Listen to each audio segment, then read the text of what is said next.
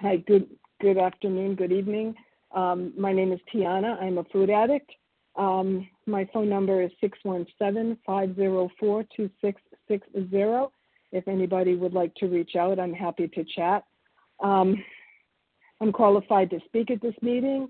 I have more than, 1990 has been when I came into this program at 300 pounds, and I've kept off almost all of that weight since then. I have enjoyed the benefits of this program, the benefits of the freedom that abstinence, and I will define my abstinence, but the freedom that abstinence gives me, first off, not being in a body that's 150 pounds heavier than I am now, and the freedom of having that crazy hamster wheel of what do I eat next going through my mind. Abstinence gives me the relief from that peculiar mental twist that this disease and any kind of the isms that is described in the big book, it gives me relief from there, and the steps have brought me the recovery in my life that has been a real gift from my higher power. I came into program in 1990, and I think I was like 39 years old. I'm currently almost 72. My experience initially with OA was with a very small group here. I live in the Boston area, and it was too much. I couldn't deal with both giving up the food and finding a higher power. And the God talk kind of got to me. So I stayed for a little while. I lost 25 pounds really quickly. I was about 250 when I came in, and I went back out, which is what happens for a lot of us who are, I feel like I'm a genuine addict. I could not pull myself out of the food. I tried everything, including a protein-spared fast where I had to go in and blow air into a machine to make sure I was in ketosis, and then I watched videos that were geared towards helping reframe my thinking, but food was always on my mind. I had given up alcohol and all the other recreational drugs I had been doing a few years before that, and once I put that down, my eating got even worse. Always needed to have something to deaden the feelings. I was raised in a fairly chaotic household. My mother and father were European and ended up in Argentina after World War II, which is where I was born. And so I had the outsider feeling for most of my life, which being 300 pounds actually was just an extension of that. I didn't speak English until I went to school, and my father died when I was about 7, and my mother was pregnant. So there was always this, things would be great if only. And I started eating seriously. You could see it on my body when I was 7. Before that, it was always, food was luscious and social. And my background is, I was raised in an Italian household. Although my father was Polish, we didn't ever have Polish food. But it was always this gathering and family. And when my parents came to Boston, it was my aunt lived here, and she had 3 grown children. So it was a big clan. And part of that was I was 3, and my cousins were in their 20s, and so I was fawned over. I loved to tap dance for applause, and I would get treats, and it was like a puppy almost. They just really fawned all that attention on me. And by the time I was in grammar school, like 2nd or 3rd grade, my father had died, and I was eating secretly. I was always a secret eater. My mother and my sisters, I have 2 sisters, one a year older than me, who she died several years ago, and one who's 8 years older. And they were always sitting together on the couch, and I was always sitting on the floor or sitting in a different chair. I was never really felt ever really part of it. So food was my friend. We weren't allowed to play with the neighborhood kids because they weren't up to a mother's standard of class, we'll just say. So I spent a lot of time in books, reading. I loved to read. I still do. But that's not a helpful habit or escape when really human beings are social and other people had friends, and I was just outside everything for the longest time. I went to an all-girls high school and did not last very long there. In Boston, we have a thing called Boston Latin School, and it starts in 7th grade and goes through 12th grade. And it's an exam school, and I took the exam and passed it and went to this wonderfully elite public school and couldn't hack it. I gained weight like crazy, but I could not focus enough to study.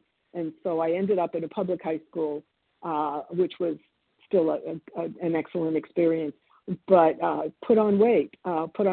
We sat in cafeteria, and I always had brought my lunch. And I remember once somebody said to me, the boys and the girls were separated. Like I said, I graduated high school in '69, so we're talking years ago. But we were separated, and I remember one of the guys from one of my classes said to me, you know, I sit where I can see you eating lunch, and I think, how come you're so fat if that's all you ever eat? And I was, in my mind, I was not so fat, but it was the impression that I always ate in private, and having to eat in public was always a tiny bit of food because I was ashamed. And shame really drove my behaviors. I did all the stuff that was popular in the 1960s, you know, the sex, drugs, and rock and roll era, Harvard Square and the Boston Common covered with hippies, and went off to college and discovered that's when I really started to do drinking and smoking illegal substances. And I didn't eat when I was drinking like that, and I lost a lot of weight and started to date and ended up married. And by the time I was almost 21 when I got married to someone who was always, it still is, very, very thin. So his name was John, and I always thought we're like Jack Sprat and his wife. Jack Sprat could eat no fat, and his wife could eat no lean, that little story. And that was us, me being eventually 300 pounds. I had 3 kids before I was 25, and just always used food for my loneliness, for my social anxieties, whatever. You could put all kinds of reasons on it, but I really accept that I'm a food addict, that something in my brain is not like other people when it comes to food. Weighing 300 pounds, I'm only 5'4". Well, I used to be. I'm now 5'3 3/4. As you age, you shrink in that aspect. But, that's not normal. And there's no one else in my family who was overweight. It was just me. And I was also the only one that ever ended up in a padded cell, which I did for a month. I was really, every time I was pregnant, someone in the family died, and I started to equate my life with death. And I wanted to die. And I spent a month in intensive therapy, and I'm still here and have not had the need to get that drastic again. But that's when programs started to give me the tools to get through a day without hurting myself, get through a day without binging. I have not been abstinent every single day since I came in June 1st, 1990. I had 12 years, and then I ran away from home. I left my husband. My kids were already grown and out of the house, and started to really feel sorry for myself. And I got slippery with my food. My abstinence is defined as 3 weighted measured meals a day. I eat no flour, no sugar.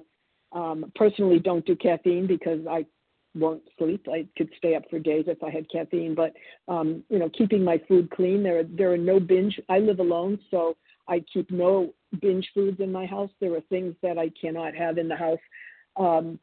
If the bag is open, it's 1 serving. I don't care how big that bag is. And I have grandchildren who used to spend weekends with me, although since COVID and I got sick a couple of years ago, they don't. But I could never have their food. They would go home with everything, because I learned that I needed boundaries and discipline. And the boundaries would be around what I would eat, when I ate, and the respect for the food. And I have a great respect for my binge foods. I have a sponsor I work with. I talk to usually an hour. We do turnarounds and big book step study process stuff on Sundays, but I touch base. I commit my food. In 2019, I was diagnosed with cancer, and I had the treatments that I had surgeries. I had a couple of biopsies first, and then I had chemotherapy, and I had radiation therapy, and then I'm on a drug that makes me feel achy, and all of that. My sponsor, every single day that I was doing chemo, when people said, "Oh, you're just going to be sick. What can you eat?" You get all these side effects. And my sponsor, every single day, worked with me on how do you feel, what are you going to eat today, commit that and eat it. And it was a godsend to come out of the other end of that with my abstinence. So today I have the same sponsor, the same process. I do my 3 meals a day, and I have no exceptions to my binge foods. There's just like not one bite, not one time, because in the big book, the guy that thinks it's a good idea to put whiskey in his milk, like my brain would do that if I had it here and I was not working a strong program. I sponsor several women. I'm taking someone through the process, which helps keep me sane and sober. Like I said, abstinence is the relief from the peculiar mental twist and that recursive thinking where you just go round and round. And the steps are where the recovery is. And recovery to me is about healing. I wasn't a bad person. And I still consider myself a sick person, but I was working towards healing, not just towards losing weight. Because if that were the issue, I could just stop. But when I tried that a few years ago, I just kind of got away from meetings. I had a relationship I was in for a while, and he would come. He lived in Europe. He would come for summers, and we would just go fishing on the weekends. And so that committed meeting would go away, and I found myself just not weighing and measuring and making those exceptions. I gained weight. I gained a lot of weight, and came back into program in 2017, and have been working with that sponsor since. Time matters. And the tightness with which I work my program matters. And that I do by doing service when I can. And again, my being late to this meeting, my phone was performing an automatic update, which I allow it to, because that's the thingy that I click that says automatic update on. And I was completely freaked out because my commitment to show up, whether it's for a meeting or for a sponsee, for my calls that I take. I'm retired and I'm still getting up at 6 a.m. for sponsee calls and work. But it makes me grateful for the ability to both do that. I retired a year ago, and I'm busy. I'm really busy. The gift that God gave me personally is that I work with people and I coach them through their writing, and I run a memoir group for the Senior Center, and I get to hear people's life stories in humorous or really emotional ways. And so my life is really full. I have 3 grandchildren that live near me, and 2 of them play sports. And so several times a week, I load the ice in my trunk, and I bring the whatever drink the kid wants, the 14-year-old, and I show up. And sometimes I show up and his parents can't show up because of their jobs. So I'm so grateful that the fear of traveling into downtown Boston during rush hour to see a soccer match is not holding me back from living my life. And my 7-year-old granddaughter just started playing ball this weekend, and she can say, "Nona, are you coming?" And I'm like, "Yeah, I'll be there." Bells on. It's just the biggest gift that the antisocial, not wanting to be around people and wanting to isolate and stay home and read and write and watch television as well. Like, those things do not drive my life. And I couldn't say that before. I was a secret midnight eater. My ex worked a lot. My ex-husband worked a lot, and he would be in bed by about 8:30 at night, and I'd put the kids to bed and just binge until I passed out. You don't get to be 300 pounds by just overeating a little bit. 5-minute warning. And thank you. And so that's the benefit of sticking it out, sticking through all of the tough places, like the breakup of a marriage or moving. I moved from Massachusetts to New Jersey and realized after a couple of years that it was a mistake.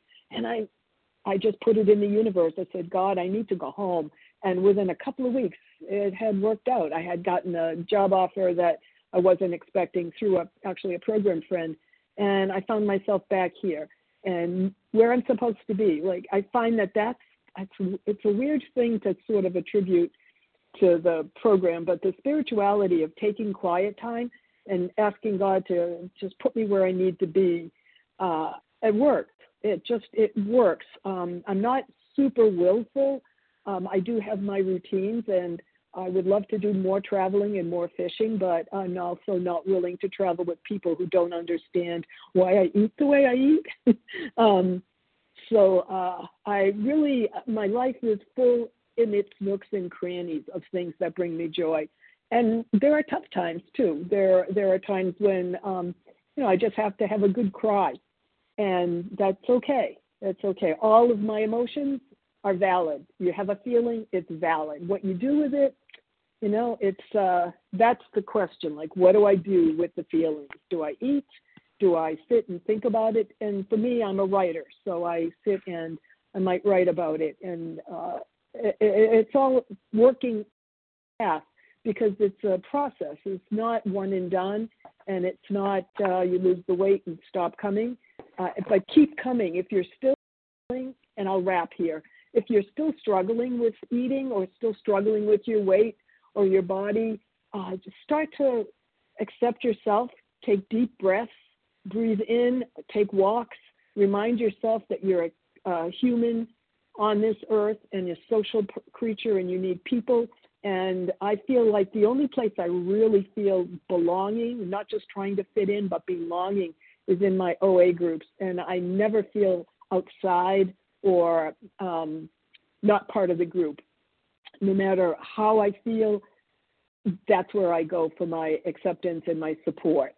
So again, my name is Tiana, and I am a full-blown food addict. And my phone number in the Boston area, which is Eastern Time, is 617-504-2660. And remember to tell your stories, even if you tell it on paper, not out loud, because we're all valid human beings and we all have valuable things to offer. Even if we're not in a good place, you can always, even if you're not abstinent, you can always offer your experience and your support and emotional strength and hope to other people in the program that are struggling just the same way you are and that we all did, which is why we're still here. Thank you for letting me do service, and I pass now.